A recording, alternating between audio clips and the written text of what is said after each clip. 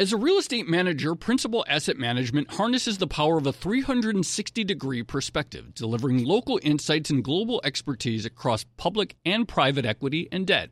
Their teams apply local insights and global perspectives to help identify the most compelling investing opportunities. Principal Asset Management. Actively invested. Learn more at principalam.com.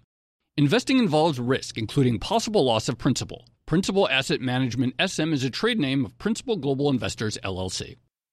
The countdown has begun. This May, 1,000 global leaders will gather in Doha for the Qatar Economic Forum powered by Bloomberg, held in conjunction with our official partners, the Qatar Ministry of Commerce and Industry and Media City Qatar, and premier sponsor QNB. Join heads of state, influential ministers, and leading CEOs to make new connections and gain unique insights. Learn more at QatarEconomicForum.com.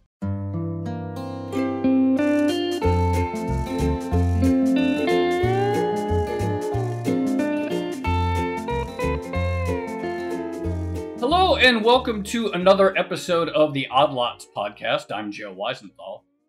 And I'm Tracy Alloway. Tracy, I have a question about the lockdowns, or I guess Hong Kong never really had a lockdown, did it? Well, so we had a lot of bars and restaurants that closed just because people weren't going out. But I don't think we ever ended up having a formal lockdown exactly like they've had in the States, which is kind of weird. Because if you think about it, you know, Hong Kong was early to the coronavirus and people were really worried about what would happen here. But I guess in the end, we've come out pretty good and we've had like a decent experience of the lockdown. So I guess you guys have missed, and maybe it would be different in Hong Kong anyway, this phenomenon of like here in the US, like people are ordering pizza like crazy. And obviously pizza delivery is one of the big things, but I guess pizza is probably not as big of a cuisine there, but without the lockdown, you guys have probably missed this whole phenomenon of people just eating tons and tons of pizza during this whole crisis. The cultural phenomenon of people ordering lots of pizza. You're going to have to explain this to me because, I've missed this. You know what I was thinking, Tracy? I was thinking, at this point, you should just move back to the U.S.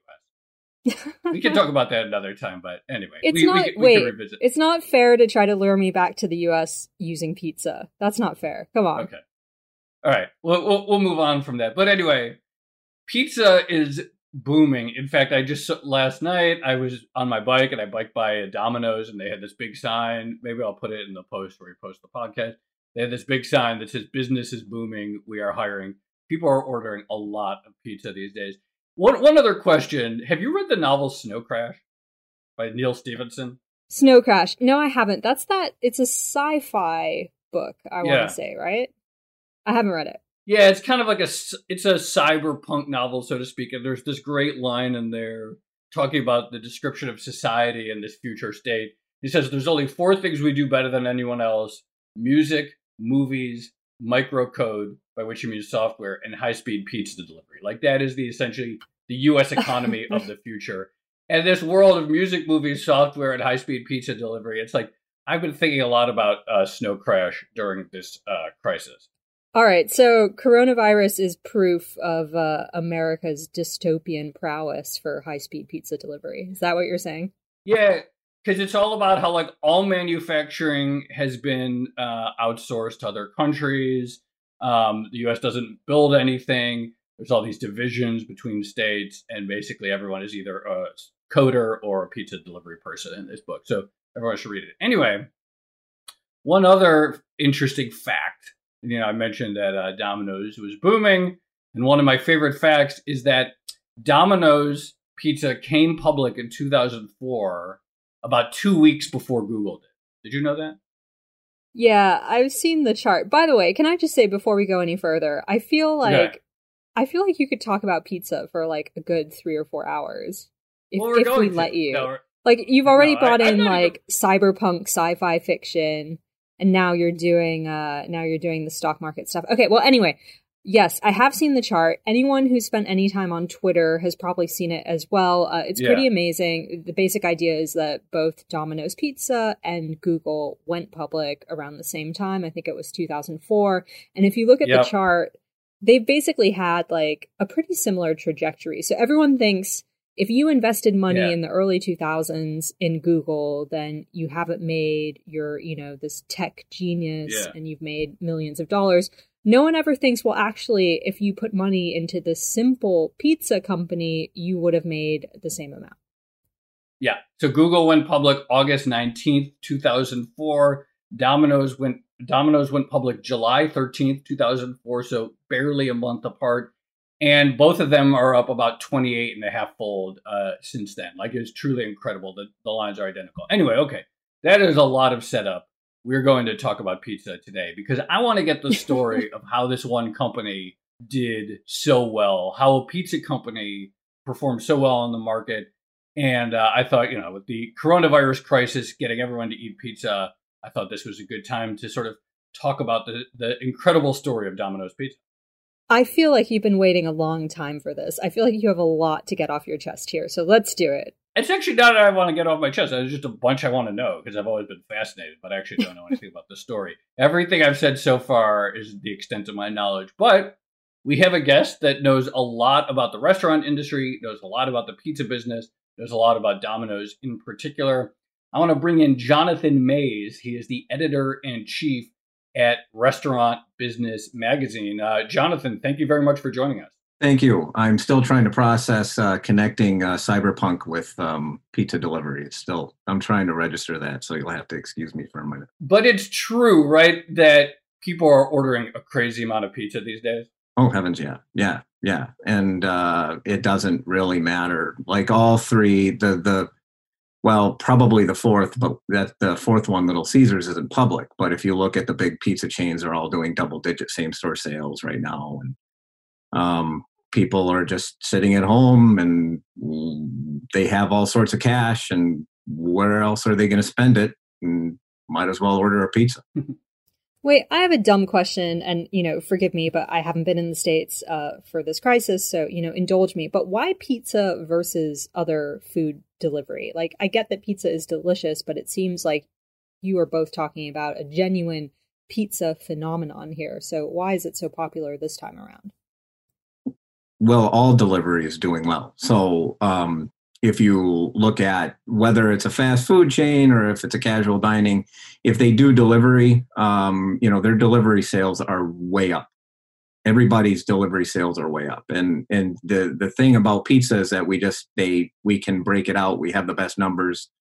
We have comparison numbers for pizza chains. And of course, they do it better than anybody else for the most part. It's a big value.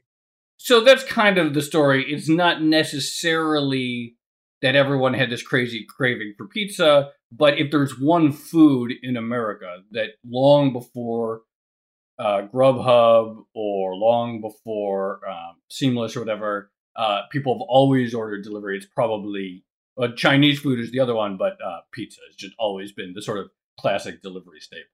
Yeah, and they have the best. They have really good set up. They control their delivery drivers. And it's from a value standpoint, it's still, you can feed your family for like $20. And it's all real easy to do and that sort of thing. And people are really just accustomed to it. So you mentioned they have a pretty good setup. Can you walk us through what makes the pizza delivery industry special? How do the economics of that platform or the way it actually operates, again, how do they differ from other food delivery services? Versus third-party delivery?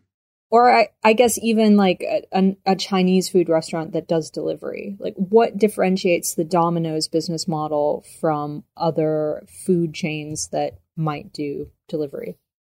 Yeah, that's a really good question. I think that there are some other issues with, Chinese restaurants that have prevented that sector from, being as big as pizza chains. And I think a lot of it has to do with the process of cooking Chinese food and that sort of thing. Everybody eats pizza. It's a fundamental value. So, you get a pizza from Domino's and it might cost you, depending on whether you use a coupon, it's going to cost you $8, $10, $12 or whatever. And you're going to feed a couple of people at the very least. And, it's really hard to beat that value. That value is a big deal. And it's also from a food cost standpoint, it's also fairly inexpensive. And that enables these companies to do these price deals, which help them to do these values and that sort of thing. So it's enabled these large chains to build up and build these fairly sophisticated delivery networks all across the country.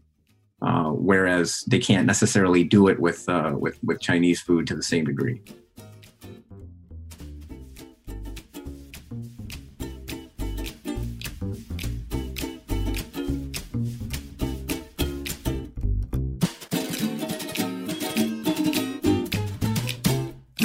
As a leading real estate manager, Principal Asset Management harnesses the power of a 360-degree perspective, delivering local insights and global expertise across public and private equity and debt.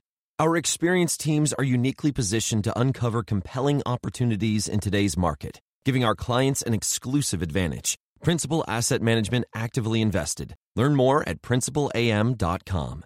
Investing involves risk, including possible loss of principal. Principal Asset Management SM is a trade name of Principal Global Investors, LLC.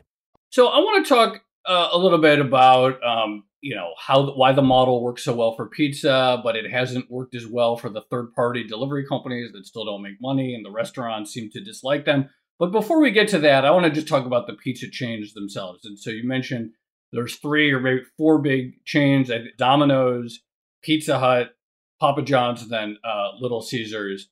Tell us first just about the history of this. How did we sort of get this this industry in which all around the country pizza became this thing that became a chain, which we don't really see the same way again with Chinese food or other cuisines, but pizza very much became chained and franchised, and there's a few dominant players. What is the history of that? And then I want to, then maybe we can get a little bit into what Domino's did in particular that has stood out.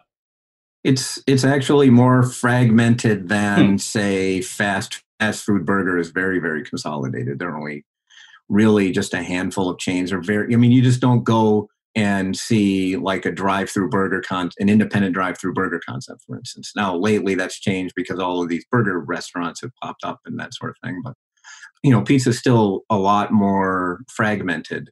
But the history goes back to, well, if you recall, it started out as these restaurants were dine-in concepts. So Pizza Hut, for instance, was a dine-in restaurant.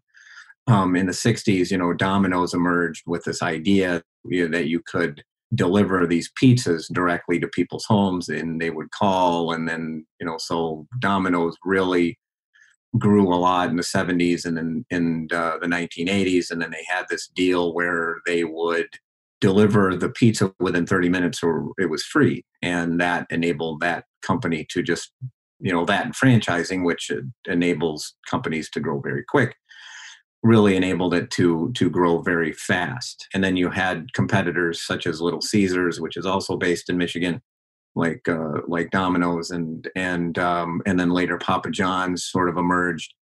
Pizza Hut throughout this process sort of started converting its entire business model from that waitstaff dine-in concept to a delivery model, and it's just sort of became commoditized a little bit from a chain perspective. So, you might have a favorite between Little Caesars, Pizza Hut, and Domino's or Papa John's, but, on balance, they're not terribly different from one another.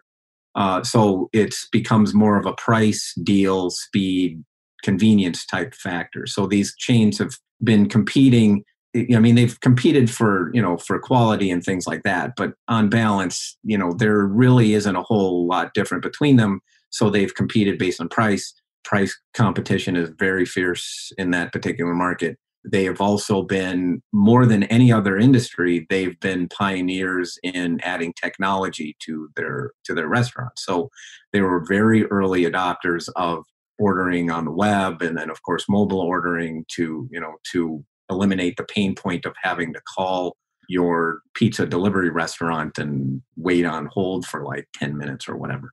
That pain point is something that they've been able to reduce over the years and compete then on sort of service and speed and things of that nature. That's kind of how that worked.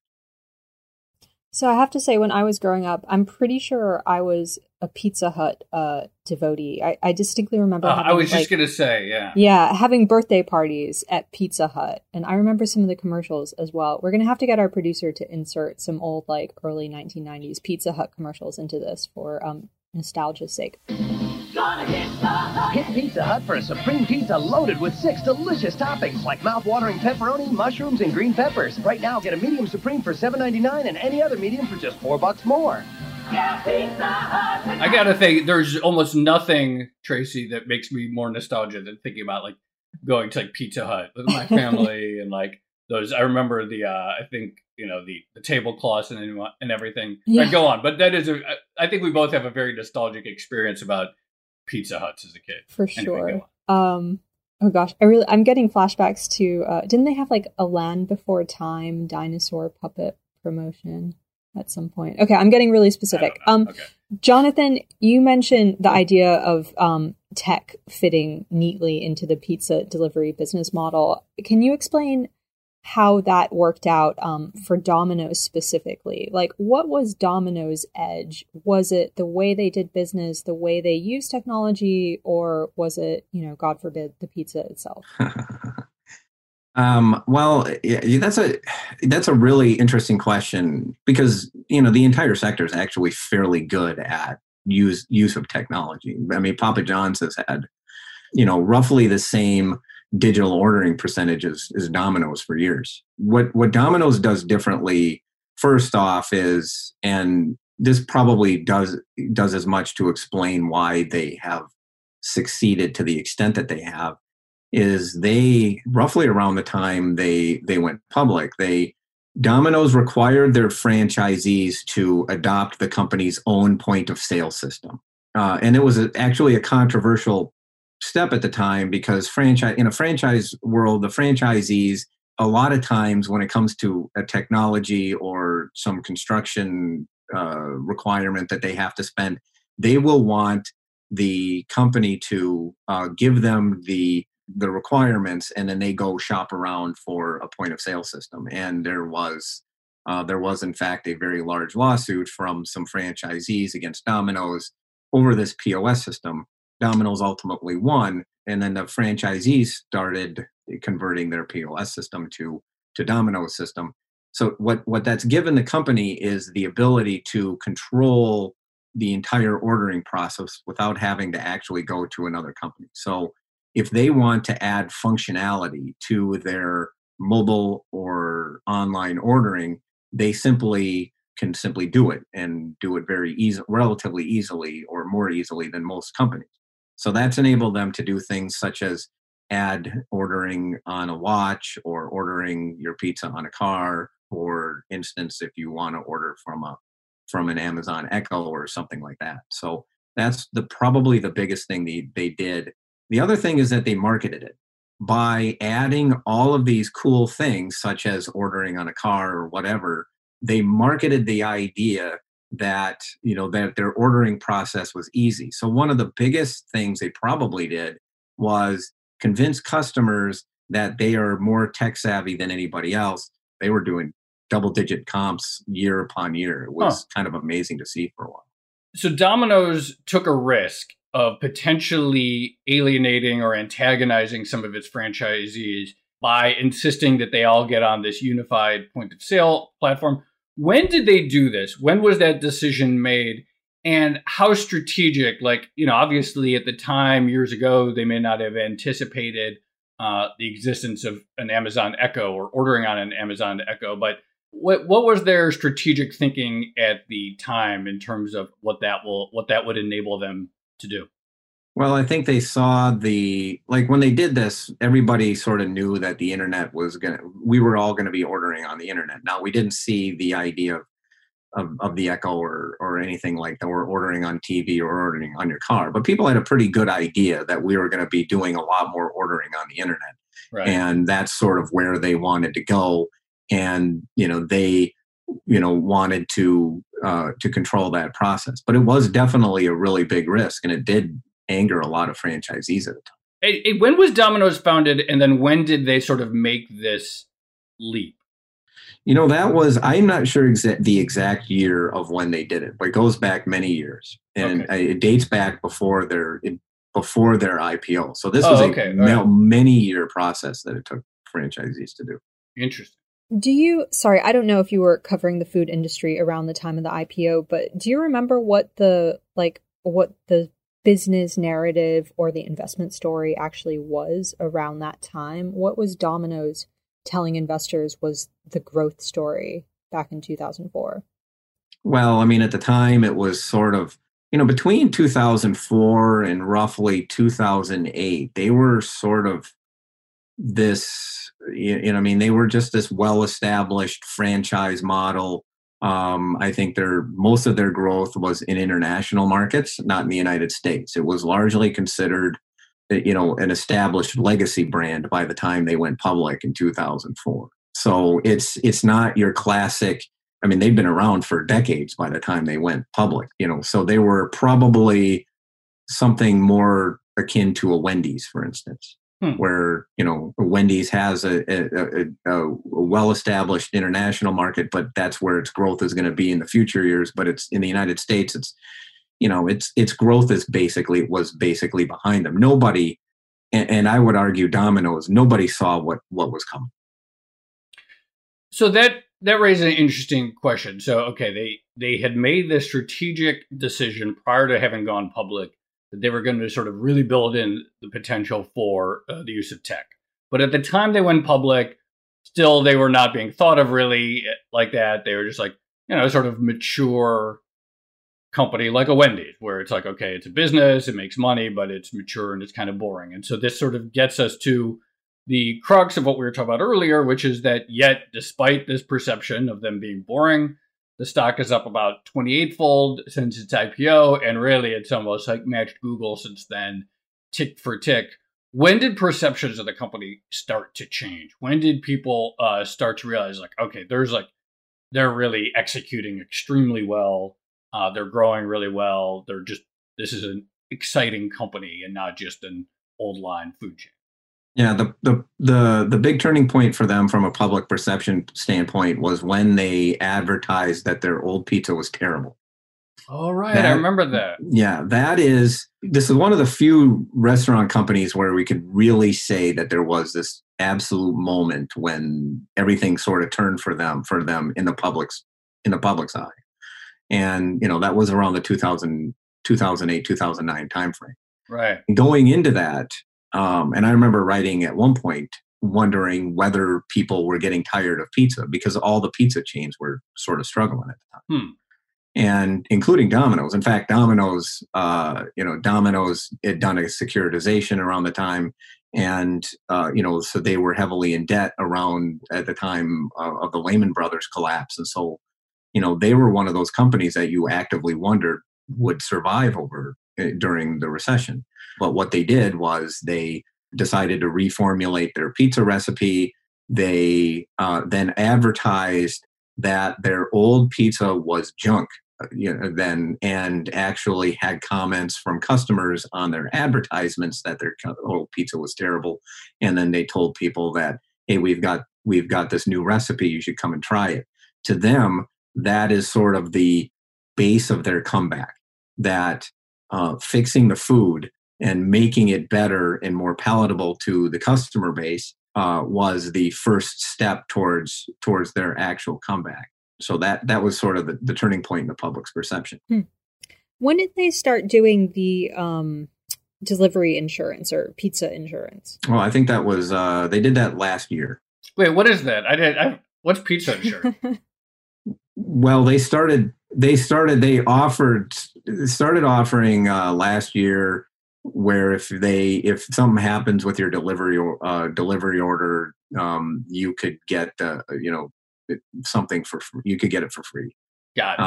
And then they extended it to carry out because that's where they see their growth in the future years, is with carry out orders. But a lot of that is just to sort of establish their delivery bona fides against third party delivery. So they had that marketing campaign, and I remember that. Now that you mentioned it, it's like our old pizza is bad, the new pizza is good.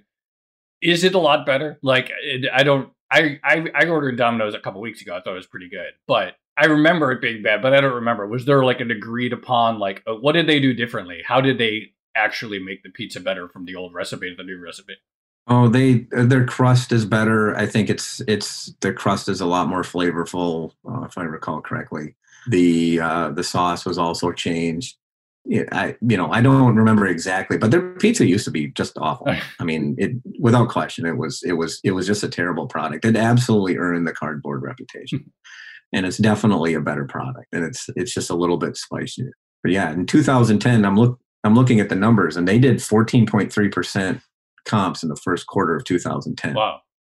After that was introduced. So if we fast forward to now, clearly pizza delivery is enjoying a resurgence during the coronavirus shutdown, but we've also seen a surge in just food delivery in general. How does pizza compete against the third-party food delivery companies in this environment? Well, first off, on price. So one of the challenges, I think, the long-term challenges with third-party delivery is that it costs you a lot of money to get that order. Pizza chains do that much more efficiently, and they control the process than in a third-party situation. So, for instance, if you order chicken wings, for instance, and you order through a third-party delivery app, you're probably going to pay 50, 60, 70, 80% more than if you were to go pick it up, for instance. That price is a big deal. Pizza tends to, you're still paying more if you order Domino's delivered than if you order carryout, but the value is still a major selling point. It's quietly one of the biggest reasons why pizza is historically so popular. Is, again, it's just fundamentally cheap to feed your family with it. So because they control the process, like if you think about the delivery system in pizza restaurants, or Chinese for that matter, anybody that does self-delivery, or like Jimmy John's, you do it from a hub and spoke model. You have your delivery drivers at the restaurant. The people order from the restaurant, and then the delivery drivers go out to the homes to deliver the food. In a third-party system, it's just a lot more jumbled. Your people are ordering either from the restaurant or from the third-party delivery app, and then those orders go to independent contractors that may be close to the restaurant, or they may be a couple of miles away, and then they're going. So they're all these they're going. It's just a much more jumbled mess, and it's much more difficult to do that efficiently, and that's probably as big a reason why third-party delivery doesn't make the money that, say, a Domino's does. So it's really, in your view, it's about that, having the people there, having them go out, they drop a pizza, come right back, and the sort of consistency and the efficiency that you can get from having that entire infrastructure just devoted to your restaurant, to your product, and the third-party entities, the delivery companies, and Grubhubs and DoorDashes and all these other ones, they just can't compete with that efficiency, in your view. No. So they really can't compete from an efficiency standpoint. And then the other thing is that Domino's controls all of that process. So, and as a simple explanation, if you order from Domino's, and go back to that delivery insurance situation, if you order from Domino's or Pizza Hut or Papa John's for that matter, and something is wrong with your pizza, you can contact Domino's or Pizza Hut or whatever, and Domino's will get that pizza to you for free. You'll get your pizza. I wanted pie delivered to my house. I was craving pie. It was terrible. And I ordered from a family dining restaurant, and we ordered dinner and a couple of pies, and we got the order, and the food came, the pie wasn't there. And so I contacted the delivery provider, and all I got was my money back. I didn't want the money. I wanted pie. And so, the problem to me is that Domino's can just control that quality a lot better than third-party delivery can. And eventually, right now you have a captive audience, so to speak. People are at home and they really want food, and delivery is still a fairly safe way to get your food in a pandemic. But eventually quality really will take over, and consumers aren't going to give them a break to the extent. And that's one area where third-party delivery companies have to fix is get that quality down a lot better.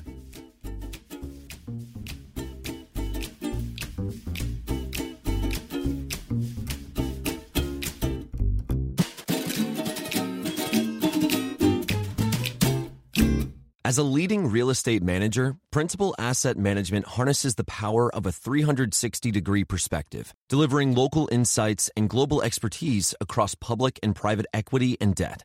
Our experienced teams are uniquely positioned to uncover compelling opportunities in today's market, giving our clients an exclusive advantage. Principal Asset Management actively invested. Learn more at principalam.com. Investing involves risk, including possible loss of principal. Principal Asset Management SM is a trade name of Principal Global Investors, LLC. Okay, so given that Domino's has this very competitive delivery business where they have a lot of efficiencies built into it that allows them to compete quite effectively with third-party food delivery services, why are they looking at carry-out as a potential growth area, as you mentioned? Because a certain percentage of customers hate delivery. That's basically it. So they explain it as there is a, I think it's roughly 2/3 of consumers are perfectly fine having food delivered to their home. But then there's like 30 to 40%-ish, some substantial percentage of consumers that don't like delivery. I'm actually one of those consumers. I really don't like having food delivered to my home. I would much rather go and control the process and go pick it up. Wait, is that just like a sense of control thing, or is it you worry that the food's going to come in cold, I'm a control or freak. You're not going to get what you want, or? Yeah, I'm a control freak. Yeah, I'm an admitted control freak. I don't like, I can go pick it up when I know it's ready. Get it as hot as I can. I don't have to wait for somebody who may or may not get to my house as quickly as they should. And also the fact that I know I can at least check my bag to see if my pies are there. For instance. I'm sensing pie is important to you. When you want pie, man, you have to have pie. It's really important. And I think Domino's has seen that they're very data heavy company. They use data for every single decision that they have. And so they know that there is this percentage of consumers that just do not like delivery. And that's the consumer that historically they've never really targeted. And in recent years, they've just really been pushing for that particular group quite a bit, which has sort of sustained that's helped them sustain growth in the past couple of years as their delivery business has softened while all these third-party delivery companies started to emerge. Do you see any hope for those third-party companies? Is there a path in your view to sustainable profitability, or is there just do they really need to potentially rethink things? I mean, I was on TV talking to Jim Chanos. He was very skeptical of these companies. He's like, look, they didn't make money during the boom times. Now business is up a lot, but they're still not making money. He was talking about Grubhub in particular. Is there a path here, in your view, for that third-party model to work? Well, I think people want food. I mean, a certain percentage of consumers want food delivered to their home and are willing to pay for it. Right. And as long as that market exists, they'll figure out a way to make it work. Now, how that looks remains to be seen. I know that there's still a lot of people out there looking at delivery and trying to figure out how to make it work. Whether it's an entirely different model of some sort, whether it's a lot of consolidation, and then maybe like Grubhub, they use it as a loss leader to sort of establish their overall business. To me, that's a really, really good question. To me, as long as that market exists, somebody's going to figure out how to do it. There are a lot of markets where you can actually get efficiency. You get enough efficiency in that market to where it can work. New York City is a perfect example because everybody is packed in so tightly. That's why it works so well in China, for instance. Everybody is packed in so tightly. You can do a lot of deliveries in a short radius. Well, I live in a suburb, and it's very difficult to do delivery efficiently there. So So I think eventually they figure it out. It remains to be seen. Could it be plausible that more companies beyond just pizza companies adopt their own hub and spoke model, maybe with some infrastructure help from a third-party company, but have more dedicated drivers, dedicated systems on their own? Is that a path, or does that not work for most kinds of companies? I think that is one route they absolutely could go. And then you could see some companies that sort of help along those lines, and that may be third-party delivery players as well. I mean, I think long-term, ultimately, a lot of companies bring this stuff in-house. You know, we have seen it with some chains that have in-house delivery in some form or fashion. And again, as long as that market is there and people want it, I think that companies are going to figure out a way to do it, and that very well could be the restaurants themselves. Yeah, I think the things that have prevented restaurants from doing it is things like insurance and labor. Labor has been a massive barrier towards companies doing their own delivery. That's one of the biggest reasons why they haven't done that more aggressively than you might have expected, given all of the questions with third-party delivery and the existence of that market. Is like companies that have tried it, like Burger King and others, really struggled when they did it.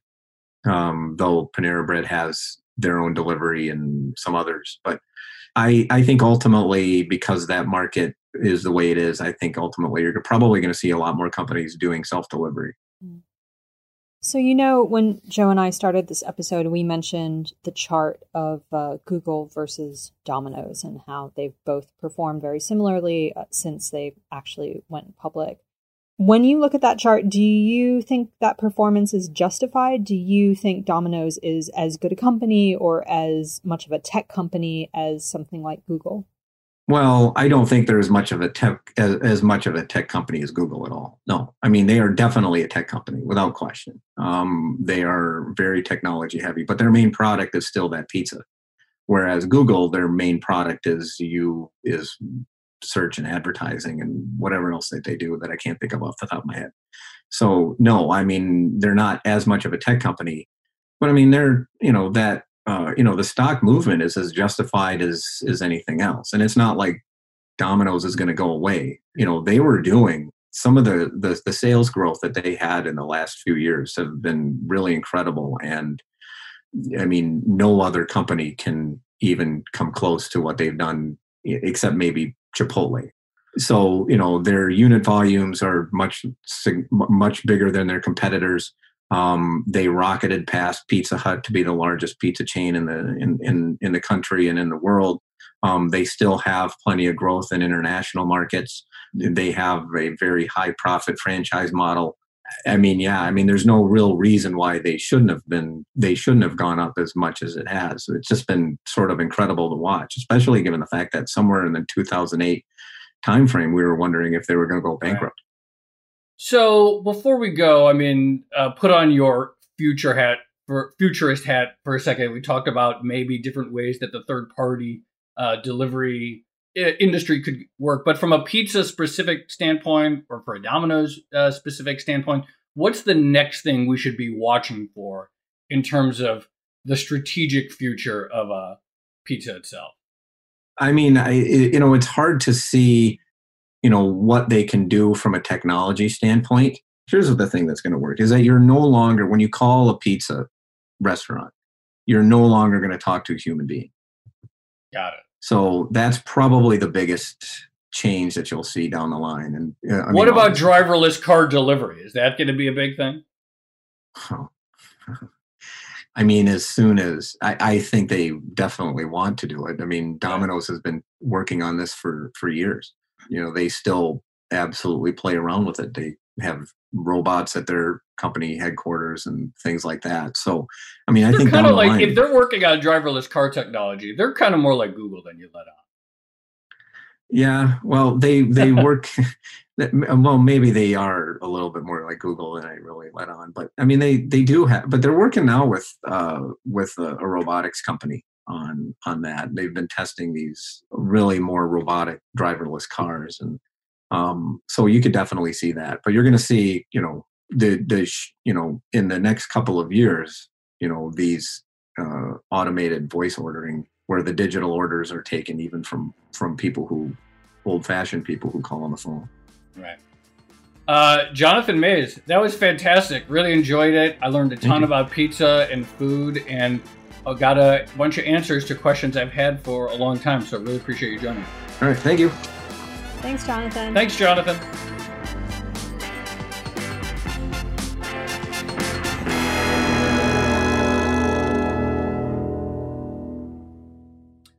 Tracy, I've been eating a lot of pizza like everyone else during this crisis, and I think I'm going to order another pizza soon and I'm going to order a Domino's too. Nothing like talking about the efficiencies of a business model to get the cravings going. But yes, hub and spoke model. Nothing gets me hungrier than hearing about the hub and spoke model delivery system. But you know what I was thinking while we were talking about that? I was actually thinking, what would happen if Google went into the pizza delivery business? Like, what if they just said, well, we have as much data as anyone and we do tech as good as anyone else. Yeah. And the pizza is kind of an afterthought in this business model, it feels like.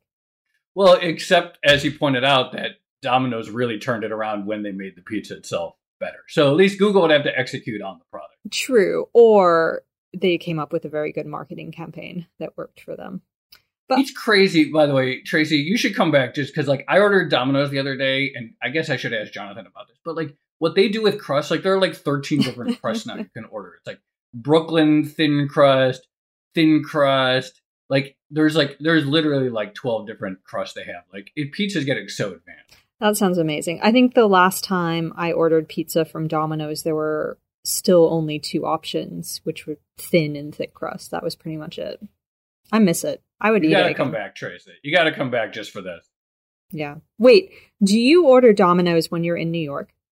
That's a loaded question. No, I haven't, but I'm going to. But I might start. I feel if when I'm in the city, I do feel bad about ordering Domino's, but maybe I'll start. It's really good. Maybe you'll be so tempted by the efficiencies of the hub and spoke model that you'll have to. Yeah. But yeah, a fascinating conversation, something that really like brings a current business trend into focus, I think. And I wasn't aware that pizza had become such a massive thing during the coronavirus shutdown, but Jonathan did a really good job of explaining why. He was great. All right, should we leave it there? Yep, let's do it. This has been another episode of the Odd Lots podcast. I'm Tracy Alloway. You can follow me on Twitter at Tracy Alloway. And I'm Joe Weisenthal. You can follow me at The Stalwart. And you should follow our guest on Twitter, Jonathan Mays. He's at Jonathan Mays. Be sure to follow our producer, Laura Carlson, at Laura M. Carlson. Follow the Bloomberg head of podcast, Francesca Levy, at Francesca Today. And check out all of the Bloomberg podcasts under the handle at Podcasts. Thanks for listening.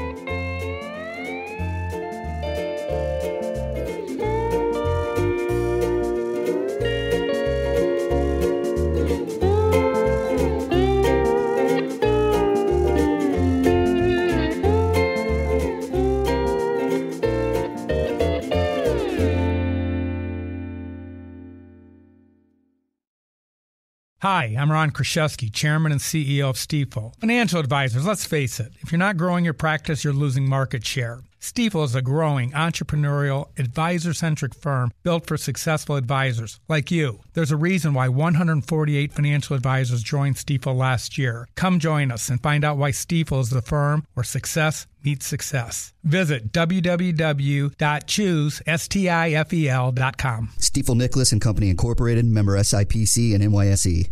The countdown has begun. This May, 1,000 global leaders will gather in Doha for the Qatar Economic Forum powered by Bloomberg, held in conjunction with our official partners, the Qatar Ministry of Commerce and Industry and Media City Qatar, and premier sponsor QNB. Join heads of state, influential ministers, and leading CEOs to make new connections and gain unique insights. Learn more at QatarEconomicForum.com.